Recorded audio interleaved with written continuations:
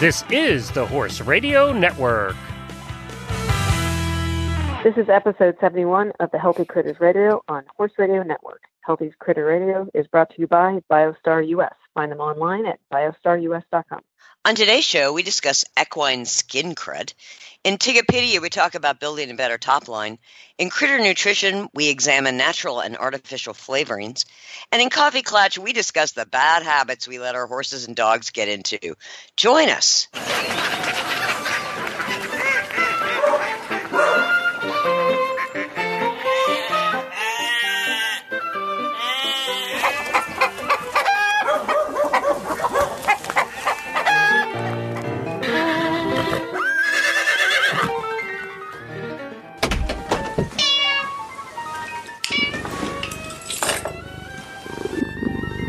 So you've been at Devon, Patty P.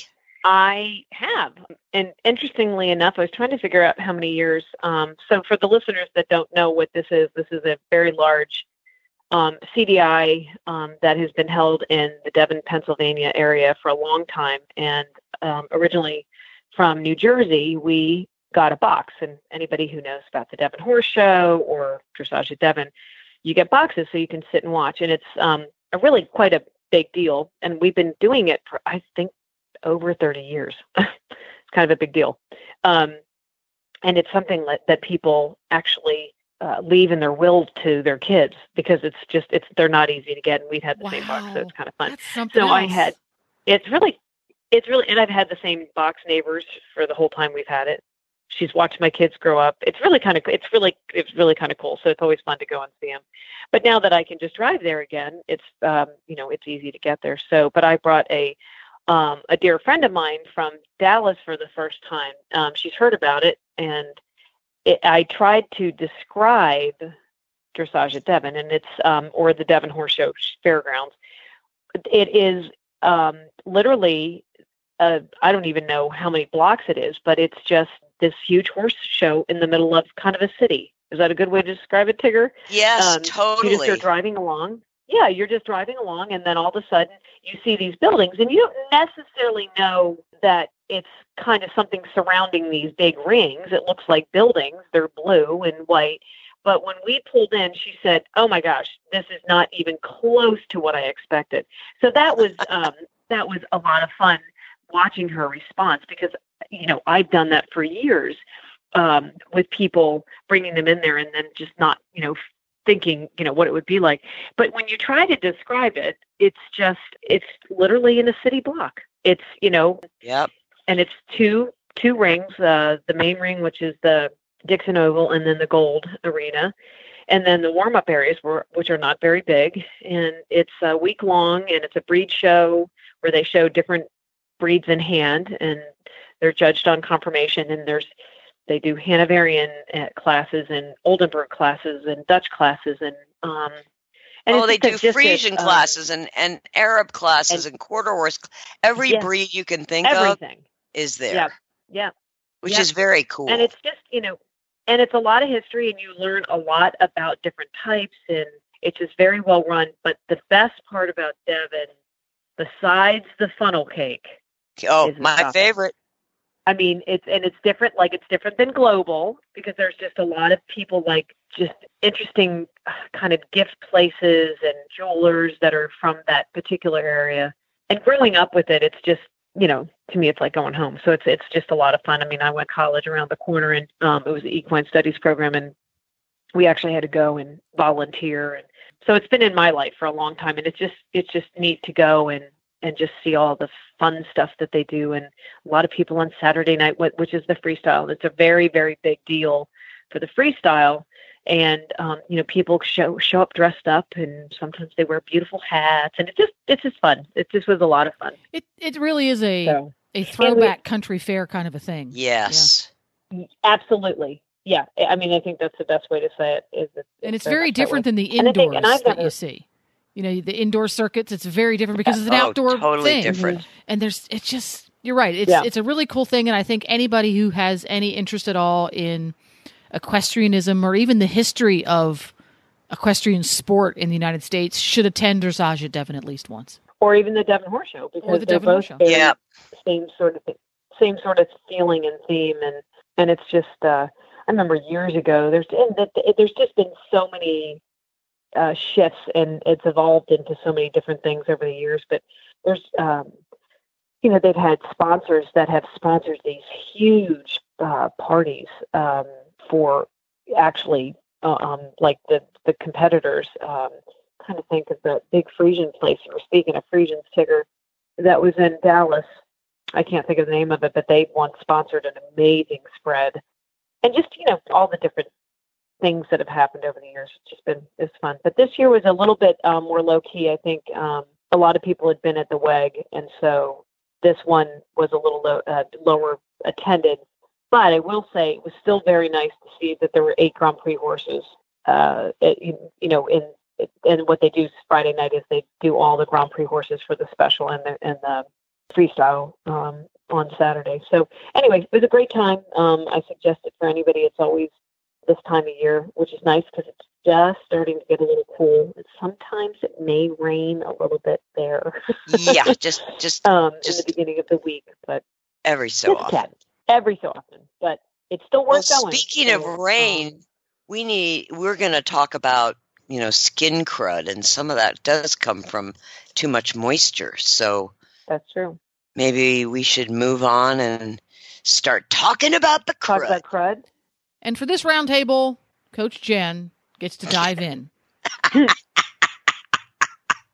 Okay. I was informed by Pat or Tigger that I had to take the lead on this one because it was my bright idea. Uh-huh. Yes. Uh-huh. I like that. And my bright idea was skin crud. Here in Ocala, Florida, we are going into winter, which is really our dry season, but it's also the season when the most riding happens. And further north, they're going into the wet season, which is autumn in many parts of the country. So you're going to have skin crud from lots of riding and conditioners and fly sprays, and then you're going to have skin crud from muck and mire. So I thought we'd have a little chat about the many, many faces of skin crud. Of crud. Yes. So I thought maybe we'd start with Tigger, since this is Healthy Critters Radio. And nice segue. Nice segue. How about that? That's not my first rodeo, honey. Well done. Talk about a little bit about the role that nutrition can play in your horse's overall skin health. Because the healthier his skin is, the less likely he is to get skin crud. So maybe that's a good place to start. Well, let's also start with some common skin cruds as we know them. Rain rot. It's a bacterial infection.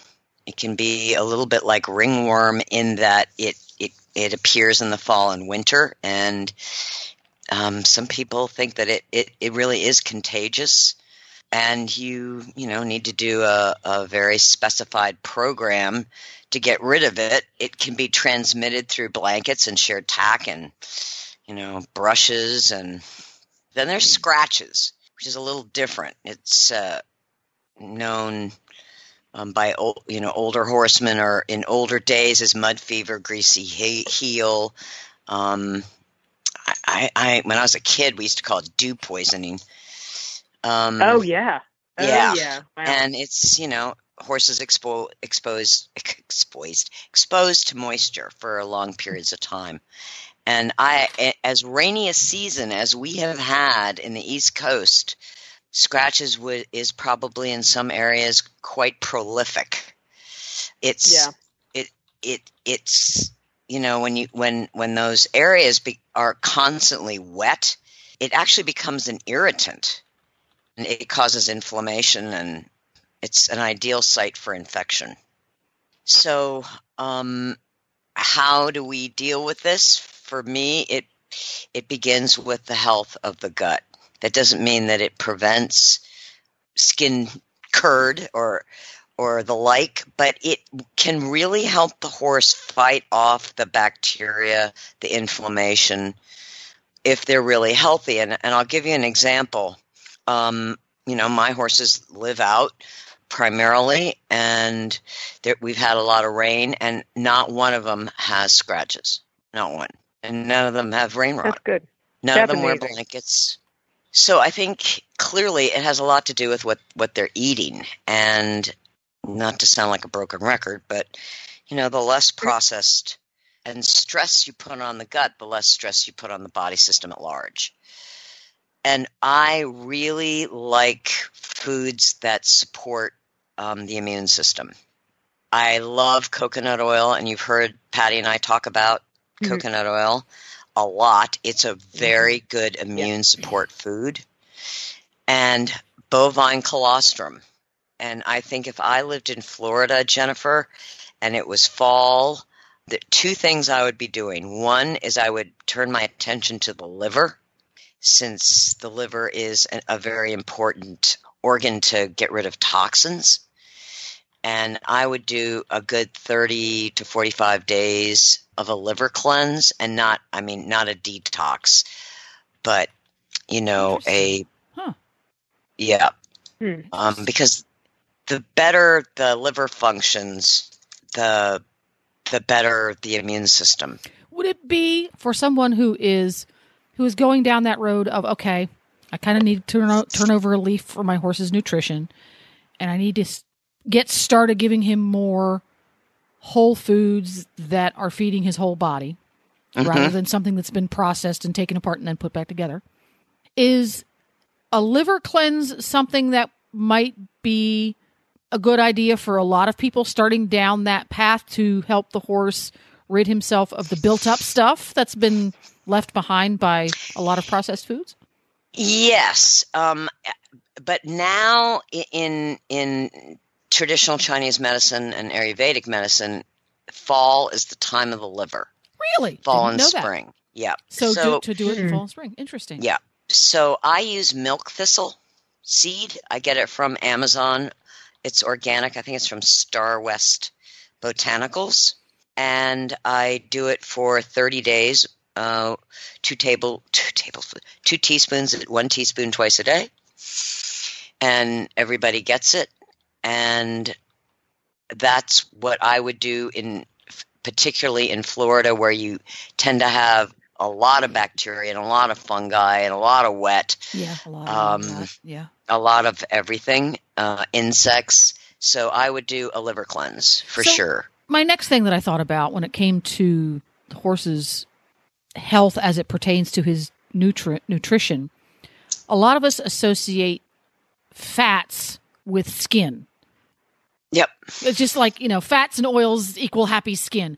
How does the relationship, how should we approach that we want to have our horse's skin as happy and healthy as possible so that he can ward off the pathogens as naturally as possible and give him a head start in the game? Is there such a thing as feeding our horses fats that are good, fats that are bad? Is there too much fat? Or certain horses shouldn't have fat? It's the kind of fat that becomes the most important. So there's a wonderful product. We've talked about it on the show, Renew Gold. It's got the coconut meal with fat. It's got rice bran that has fat, has flax. There's essential fatty acid. That's a really good fat and protein source product. Mm-hmm. It would be very good for the skin, but I wouldn't recommend it for a metabolic horse because rice bran tends to be very high in non-structural carbohydrates. So then just go a straight coconut meal. It's made by a company called Cool Stance, and you get the coconut oil. It's 10% of the coconut meal. Or you can go directly to just straight coconut oil and feed 2 tablespoons twice a day. Always make sure you've got omega-3s. I use chia, but you can use flax or stabilized flax. But think of the omega-3s and the fats as being supportive to the skin. They're not – the immune system is the key to fighting bacteria. So, yes, we need the fats, but, boy, we really need a healthy gut. And, I know I've told this story of going to this seminar in California, and it was a triathlete. And he was saying that, human athletes – serious athletes, they would train 24 hours a day if they could, but the body needs time to rest and heal and repair. And he said, when you eat processed food, you put more stress on the GI tract, and it takes away time for the body to heal and repair. And that had such a dramatic impact on me, thinking about it in terms of canines and equines. If we pour a lot of processed feed to our horses, their bodies have less time to heal and repair stuff. Because they're busy doing other things. Yeah. That makes trying sense. to process the stuff. Yeah, that makes perfect sense. Yeah. So the cleaner the diet, I mean, I think one reason that my retired horses here do so well is that they're basically on a normal horse diet, which is grass, hay, and then, some alfalfa pellets and Renew Gold to get their supplements down. yeah. So that's one aspect of the whole skin crud thing is if your horse is healthier on the inside, he's going to be healthier on the outside. And then there's can fight the bacteria. And they can fight the bacteria. Horses are in contact with bacteria just like we are 24/7. Right. So the other half of it is what is on the outside of the horse getting onto their skin, so their environment and their management. So I came across I don't remember if it was a blog post from a veterinarian, might have been a blog post. They had a customer, a client who was having a horse that was having skin issues. They weren't getting anywhere getting the horse better. And finally they said, okay, we just need to look at the whole thing. So they really did a very detailed study of this horse's management, his existence, what he ate, what he did for a living, what kind of fly spray he used, everything. And the conclusion was that they bathed him too much. So that got me to thinking, because I know people who were like that because a horse that's competing for a living, he can get bathed with every day, every single day. Yeah. And there's a real shift. And I got to looking at my grooming kit out in the barn. We've gotten into a shift now that when it comes to caring for our horse grooming wise, we use bottles and buckets of creams and salves and sprays and liniments and soaps and conditioners way more than we use brushes. Yeah. And I can't help but think to myself, are we really contributing to removing so much of the bacteria that the good stuff that should be living on their skin's gone too? Well, that's the problem with using antibacterial. I mean, it's one thing to use antibacterial when you have a problem, but some of these shampoos and things have, and we think it's great. Oh wow, antibacterial. You can't buy a hand soap in the store anymore that's not antibacterial. Yeah, and it's the worst thing we can do. Yeah, and that's why I like Warhorse shampoos. Yeah. There's none of that stuff in there, and you get the oil from the sunflower to keep the coat, moisturized, not dried out. If you can imagine what would happen to your own hands if you washed them, your whole body, washed them in that stuff every single day. And I think I think a horse's skin is probably even more sensitive to those sorts of things than people are. Yeah. So, Patty, how does your little world deal with the crud? Your thoughts? Well, I want to say one comment about what you were just saying, because I think of my father-in-law, who was a surgeon, who was constantly washing his hands, and we used to call them sissy fingers because they would just get so dry. So that just gives. I mean, he had to, because he wasn't.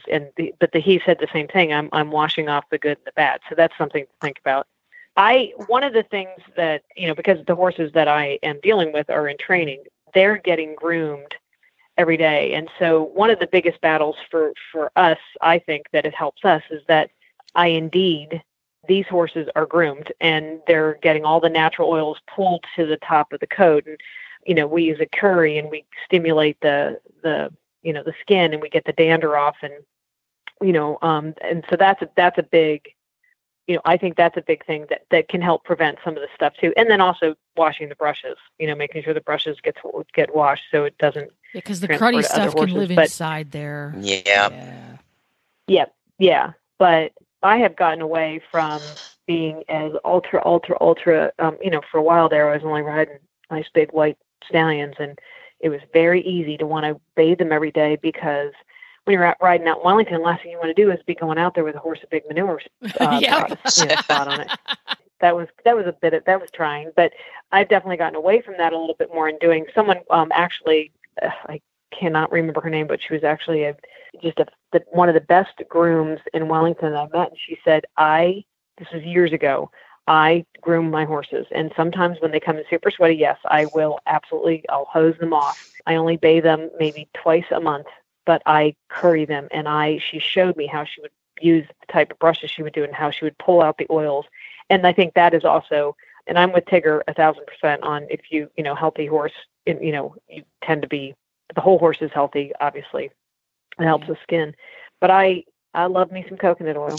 And remember rub rags. Yeah. Oh, yeah. I still have them. Yeah. I mean, that's a lost art to really rub down a horse to get the shine in the coat and the dirt out of the coat. Well, and when you're doing that and you're doing it well, you're getting the dirt out, you're leaving the natural oils in, and you're also improving the circulation and you're improving the health of that fascia. So many times you go up to a horse, absolutely, especially the ones that are in competition, and the fascia, which is what's right underneath of the skin, their skin is drawn so tight across their body, and well done grooming, not just hard grooming, but well done grooming, keeps that connection between the muscle tissue underneath and the skin on top, keeps that healthier, and it gives you better circulation and better, healthier skin. And that was something I very recently was reminded of when I had a massage therapist come out and work on Nigel, my big doppy thoroughbred. And she's one of those massage therapists that she makes sure that you're paying attention, and she puts your hands on the horse and say, "This is what I'm feeling, and this is how you can help maintain what I just did." And she mentioned that this isn't just helping the muscles deep down. This is helping the fascia that comes next, and it's helping the skin that's on top all be healthier. All three layers are going to be healthier because we see it as shiny and beautiful and glossy and dappled is what we see, but what's going on the inside is that improved circulation and better health for their skin, which is the largest organ in the body. Well, and how many horses, like if you see wild horses that are still wild, you notice how shiny their coats are, how nobody's brushing them, nobody's shampooing them. And I know this with the retired horses here, they don't get baths, but because they're eating what they need to eat and what they should eat, they all have dapples and shiny, and I don't put a brush on them. My promise to each of them was, "Don't worry, I won't brush you anymore." Yeah. Well, and they roll and get dirty, and then they get wet, and then they get dirty again, and then they get clean, and so I sometimes think we overdo it. But if you do have an ongoing immune issue that your horse has got scratches, or is getting rain rot, get them on bovine colostrum for sure, and really look at what you're feeding and how you can reduce stress on the GI tract. There we go. And to wrap this discussion up, because we could go on all day about skin crud, when it comes to treating skin crud, my advice is this: do not go to forums to find out how to take care of it. Chat rooms and Facebook are not the place to go. Look for some scientific research if you don't mind, because it is out there. They have been doing research, proper scientific research with treating scratches and rain rot. We had one of the people who did some very recent research on the Horses in the Morning show a few months back, and fascinating stuff.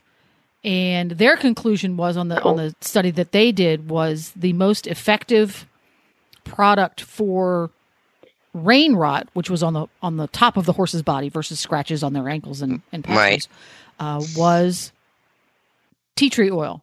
Not tea tree oil as a ingredient in another product, but they just created tea tree oil. They used it in, I think it was 1 per 100. In a dilution. One part tea tree to 100 parts water, or 99 parts water, I guess it was. So it was very diluted. So if you look up scientific research on that sort of thing, that would be my suggestion versus asking people on Facebook, because some of the stuff is crazy. And and this is one of my favorite personal ones. This is my personal opinion. I will not go near any Skin Funk with an iodine product because it actually it actually kills the skin cells faster than they can heal. Yeah. And I will leave it at that because I could go on all day long. But that was a fascinating discussion, ladies. Yeah. I didn't know a lot of that stuff. I didn't know about liver cleanses. Milk thistle is your friend. The milk thistle is my friend. There we go. Yep.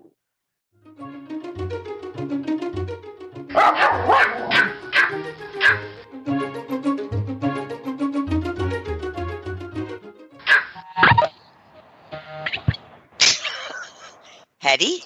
What do you want?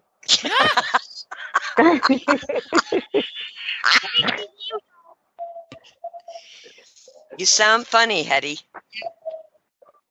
Yeah, she sounds like she's got her foot on the cell phone. Hey, Hetty, we're going to hang up on you and call back because you sound like you're on the Starship Enterprise. Oh, can you hear me now properly? Oh, here, this is so much better. Thank you, Hetty. You know why? Because your servant screwed something up?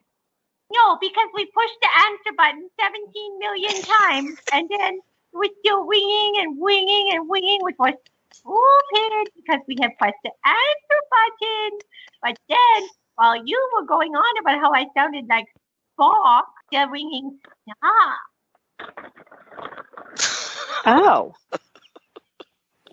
After we've had our little chat. No. I need to go on. If you would just let your servant on, we would really appreciate that. She's not allowed to talk. She's not even real. She might be back by the time we're done. She might be. We'll see. Well, Jennifer has a question for you. Jennifer! Yeah, throw me under the bus. Thanks, everybody. I do have a question for you, Hedwig, because we value your opinion. When it comes to we were discussing earlier in the show today skin crud on horses and the benefits of your horse being groomed well. Sorry. Do you people even have knives? Yeah, no, we don't. All we do is talk about horses and dogs, so we don't have a lot. So we want to know, Hedwig, when it comes to pet servants, what kind of grooming tools should our pet servants, specifically our dog servants, be using for their dogs to keep their skin and coat happy and healthy and in tune with the fashionable world? None whatsoever.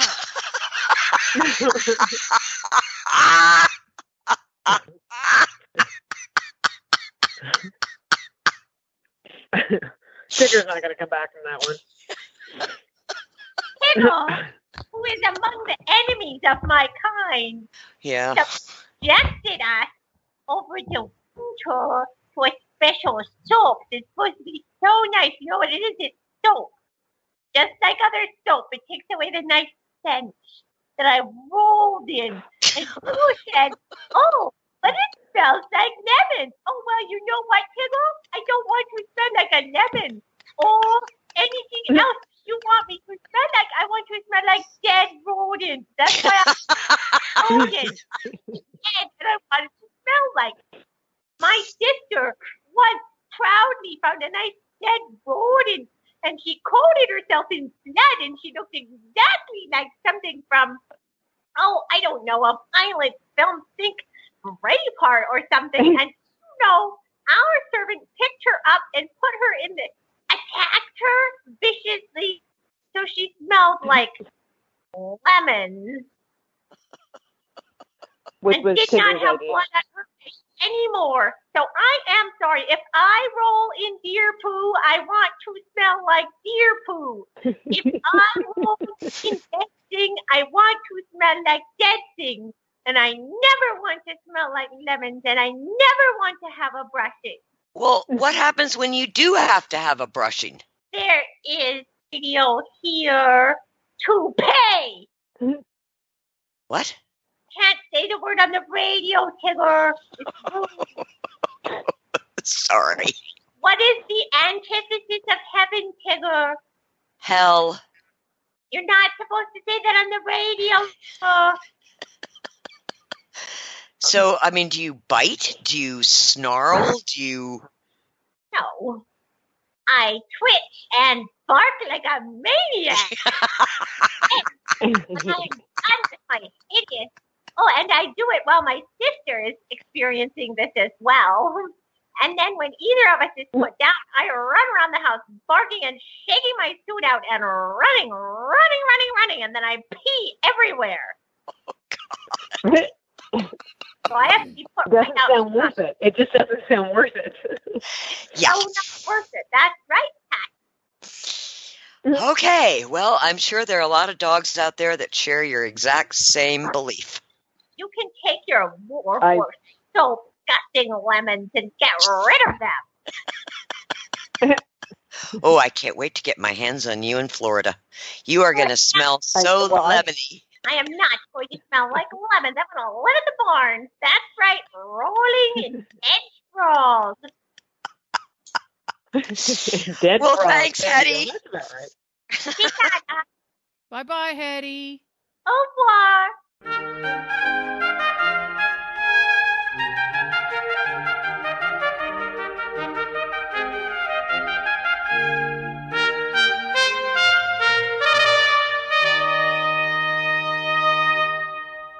So we are at our Tikipedia portion of our show, and I've got a good one for you, Tig.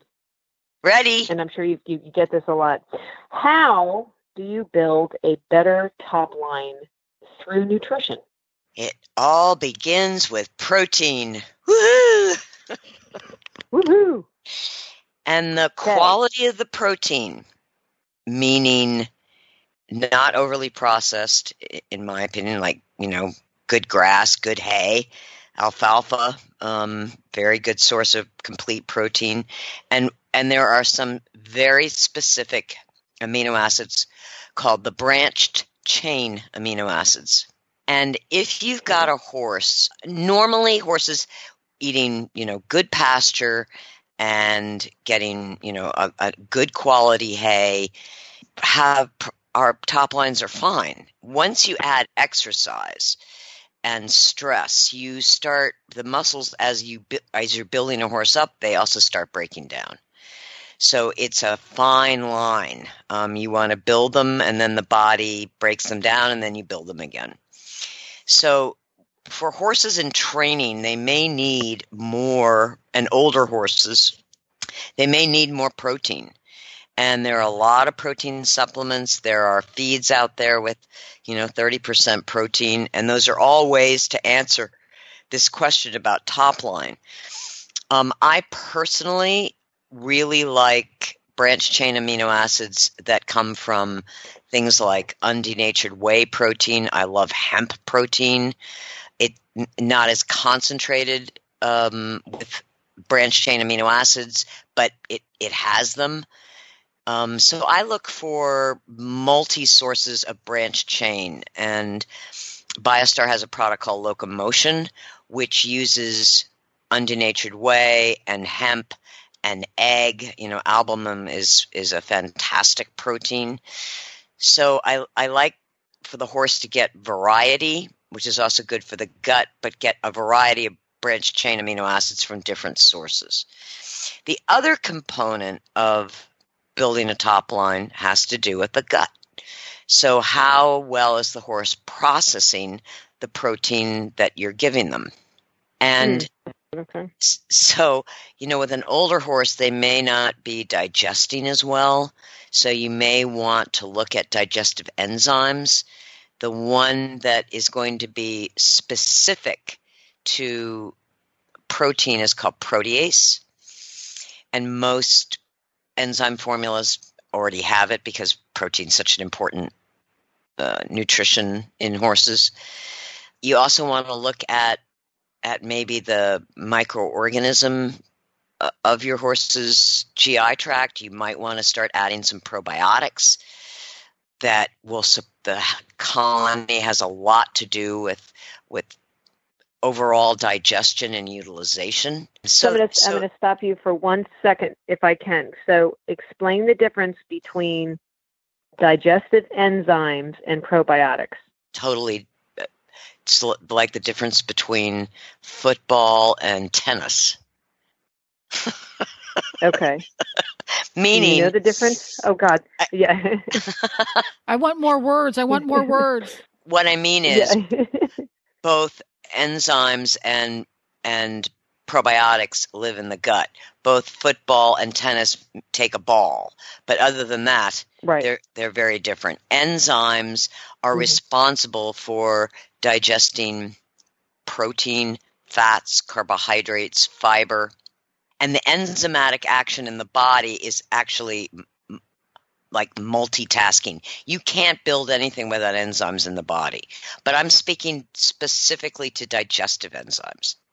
Yeah. So digestive enzymes help the horse utilize food. Probiotics help the horse utilize food by balancing the colonies of microorganisms in the gut. They're not breaking down food literally like an enzyme is. Right. Okay. That's really the big. Okay. That's the big. Because I've had so many people ask me that. I'm like, hold on. Let me get my phone. I'll Google it and see. And there are companies that put enzymes with probiotics. So, because they kind of work together, or no? Well, they work in the same area, which is the GI tract. But I would not say they work in concert, but they don't work in opposition either. Okay. It would be like one is the carpenter and one is the painter. Okay. So they're all working to get the end result to have a healthier. And you may they all want your house to look better when you're done. Correct. Yeah. And here's the part that we always have to be reminded: every horse is an individual, and one horse may respond great with enzymes and some branched chain amino acid supplementation. Another horse may not get anything out of the enzymes and may blossom on probiotics and branched chain amino acids. And one last word, that there are a lot of branched chain amino acid products, supplements, and the reason I don't like them is they've isolated the branched chain, and branched chains were designed by nature to be in concert with other proteins. In food, you don't just find branched chain amino acids isolated. They're with other essential amino acids and fiber and enzymes and all sorts of things in their whole food form. So that's why I don't like isolates very much. Okay. I'm writing down stuff as you're talking away. The lesson is read the fine print. Either, read the fine print. Yeah. Right. Right. Just because it says protein in big letters on the top doesn't mean it's what you need. Correct. There we go. Right. Fascinating stuff. Yes, indeed. Indeed. Good question, Patty.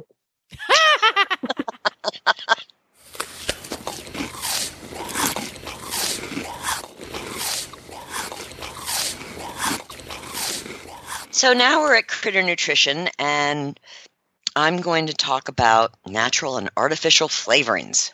It's difficult to find a bag of feed or even a supplement that doesn't have natural or artificial flavorings as an ingredient.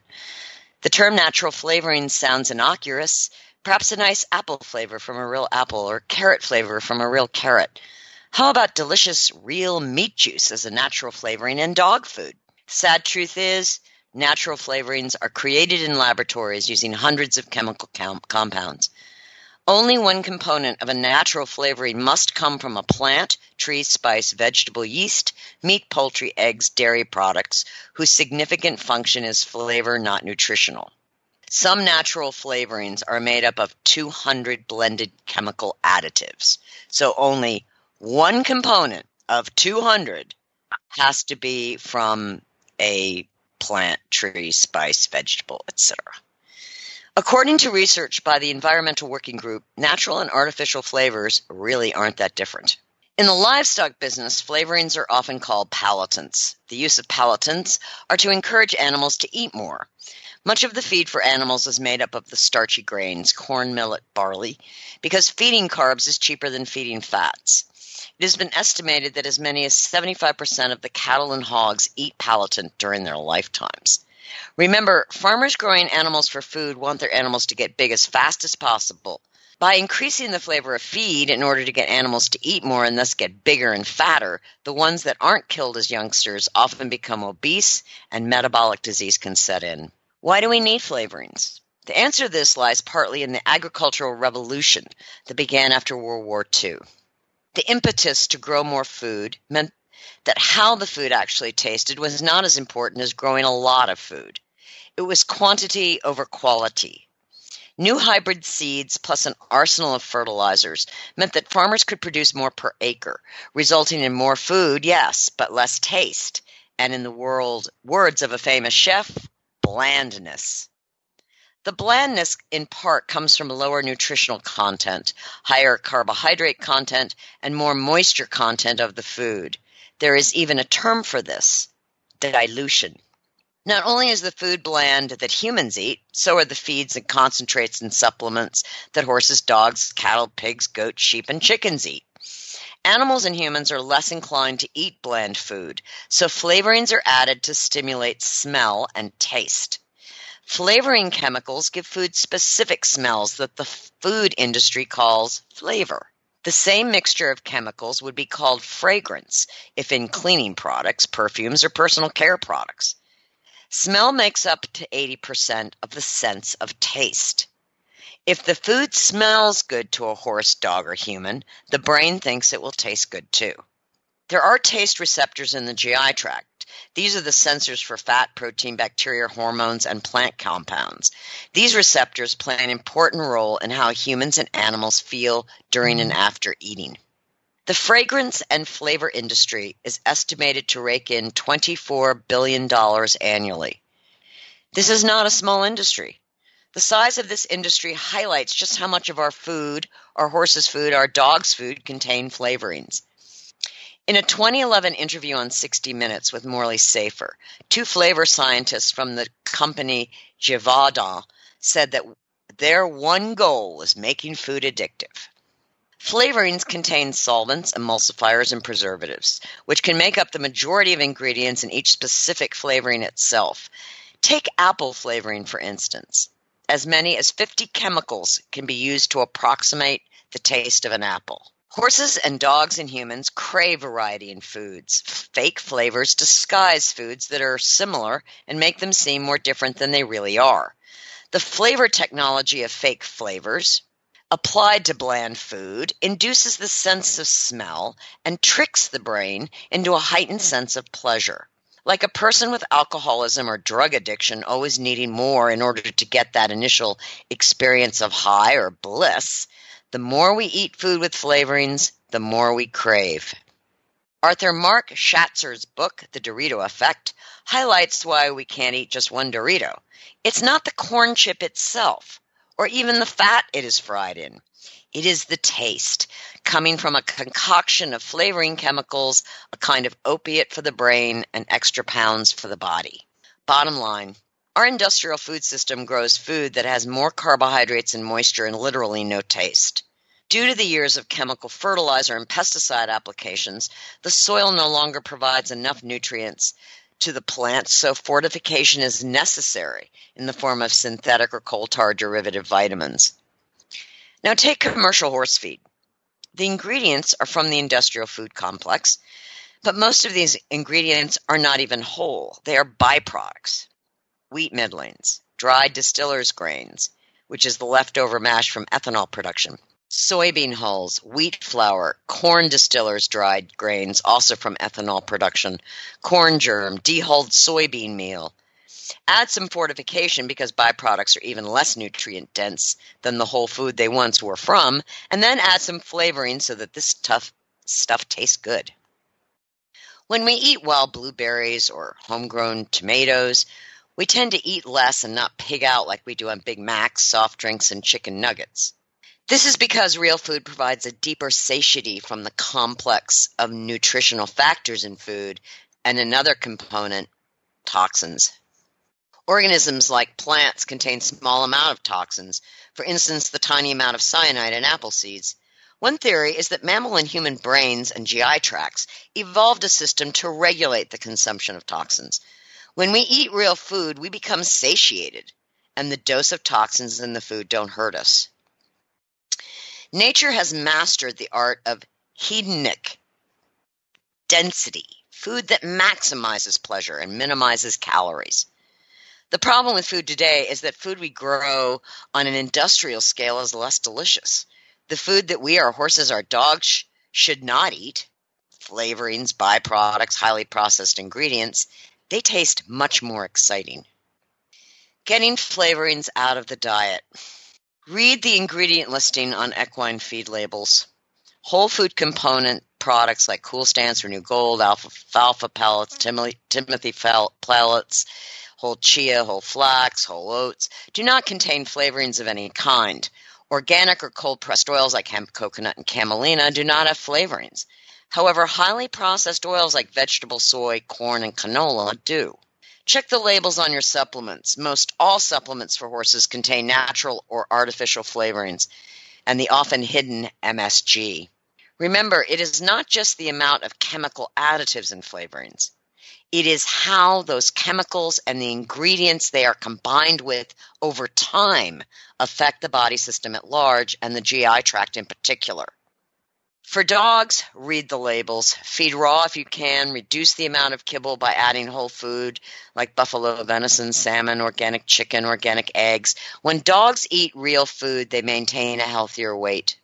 For humans, buy organic, real food or food from a farmer's market or CSA. Food in a package, even labeled organic, can have flavoring added. Even antibiotic-free chicken often has added flavorings. BioStar will never use flavorings because true satiation comes from the whole food itself. Real horses and real dogs are healthier, perform better, and recover more quickly on real food. That's why BioStar empowers horse and canine owners with 100% whole food nutrition, supplements, and feeding programs. BioStar products are made at their own certified non-GMO facility in Gordonsville, Virginia, using real food ingredients that are raw, freeze-dried, or dehydrated, never cooked, and are free from artificial flavors, colors, soy, corn, wheat, and molasses. The BioStar product line includes a wide range of whole food, horse and dog supplements, treats, and unique artisan poultices that embrace the ancient and traditional uses of clay and plants. Visit biostarus.com today and learn about whole foods and canine and equine nutrition so you can make the best decisions about the care and health of your horses and dogs. That's biostarus.com. Whole food nutrition the way nature intended.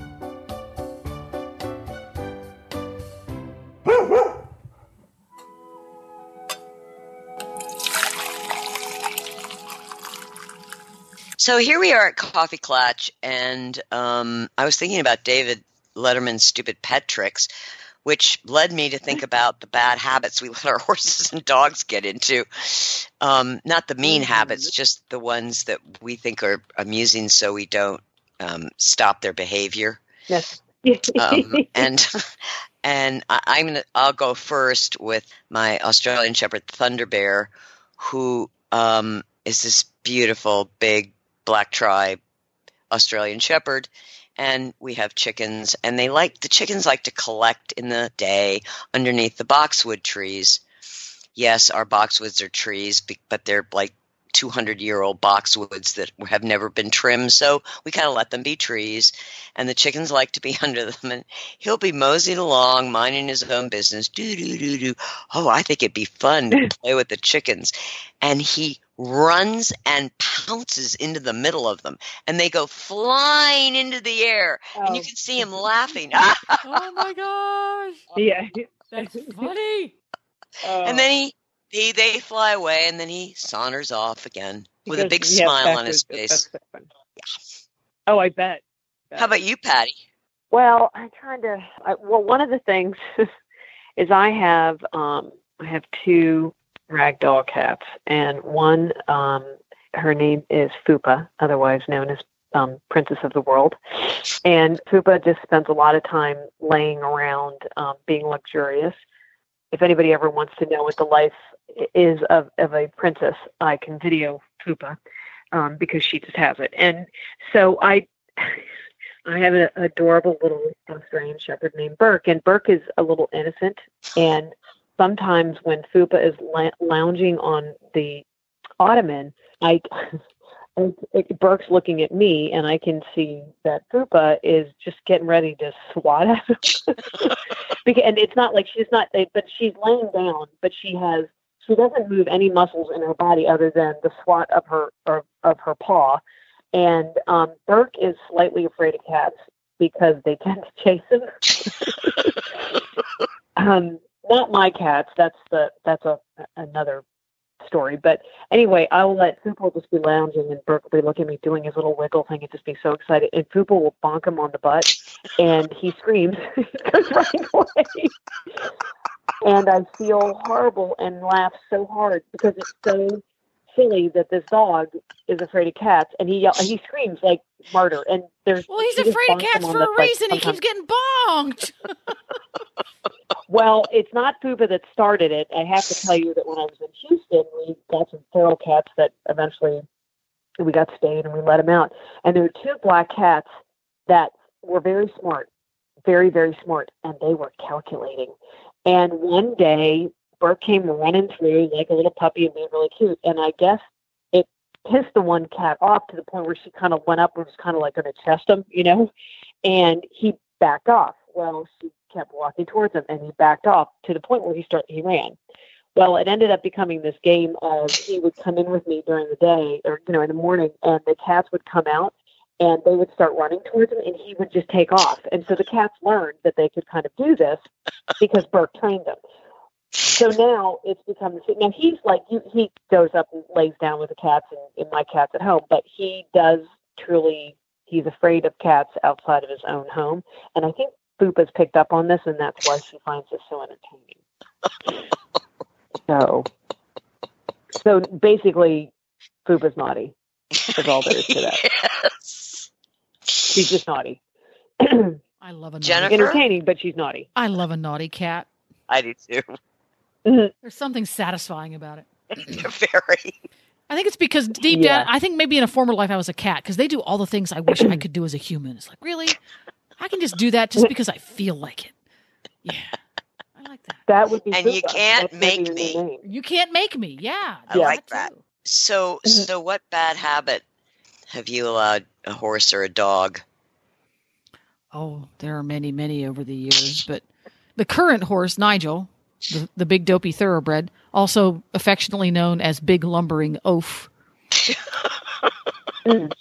he's got this thing that it doesn't matter where you're going, whether I'm riding him or I'm leading him. If there is a bucket, barrel, tub, box, containment device of any sort, he has to go over and stick his big head in it and tip it over. So if I try to walk down the aisle of the barn, there's like feed tubs and water buckets. There's just, lines. He has to stop at every freaking single one. It'll take a half an hour to walk down the aisle. And I just laugh so hard at it. And I let him do it. I shouldn't. God, that is funny. He just wants to see what's in every single one. That's so funny. What's in this one? What's in this one? No, what's in this one over here? What's underneath of that one? No, it's kind of cute. I just let him do it. It's cute. Well, I have a corgi cat story.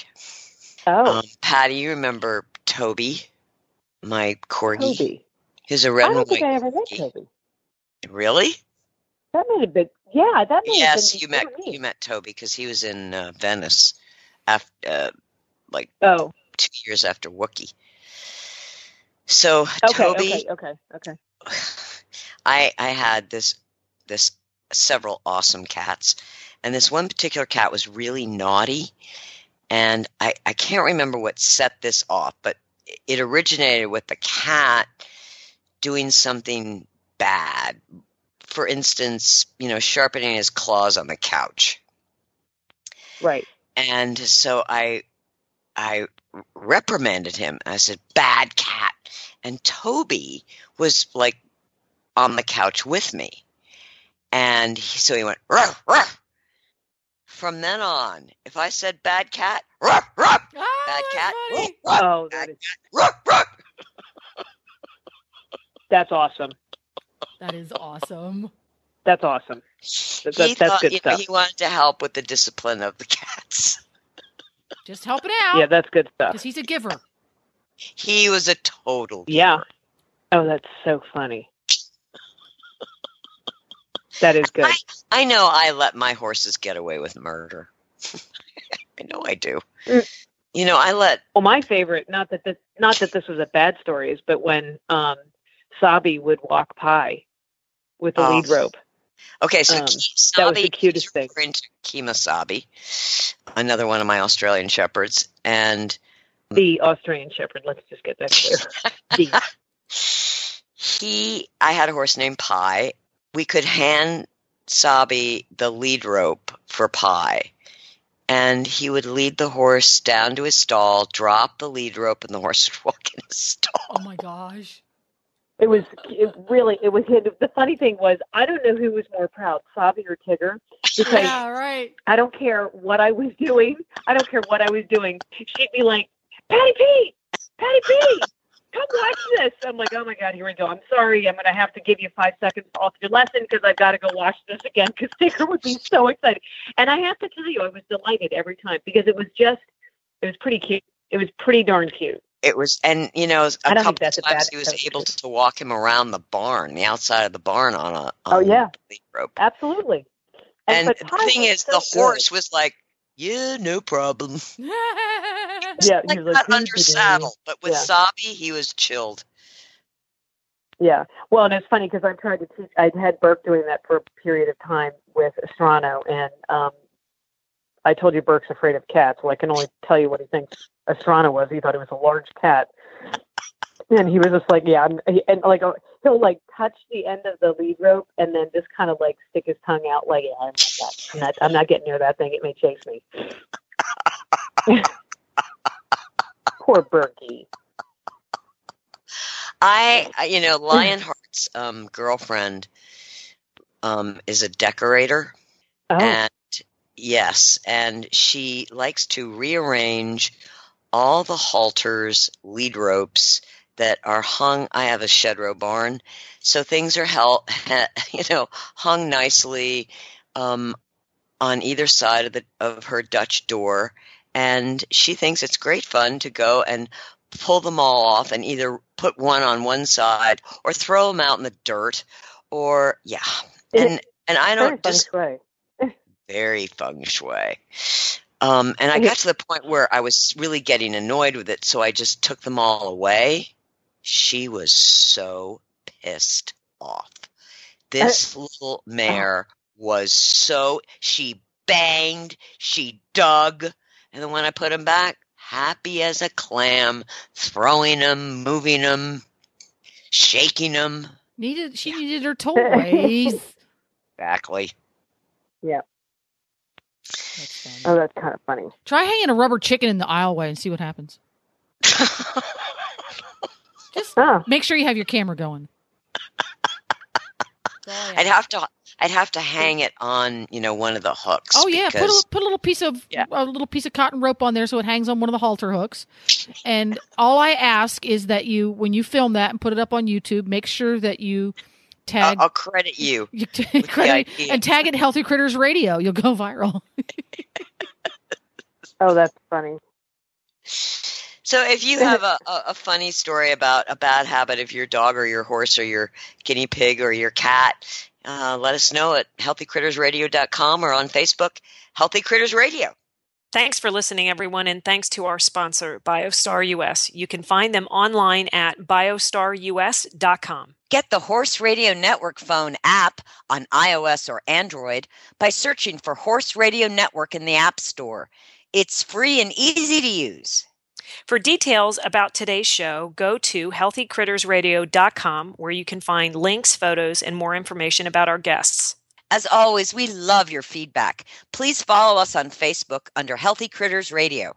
Be sure to visit all the great shows on Horse Radio Network at horseradionetwork.com. Love your dog. Hug your horse. Feed your chickens. Clean your litter box. Dance with your goat. Slither with your snakes. Howl at the moon. Hang with your hamster. Party with your parrot. Waddle with your walrus. Outwit your otter. Cuddle your cows. Rap with your raptor. Go chipping with your chipmunks. Forgive your fox. While hedging your hog. We also recommend that you rack with your raccoon. Gyrate with your giraffe. Meditate with a meerkat. Uber with your orangutan. Facebook with your flamingo.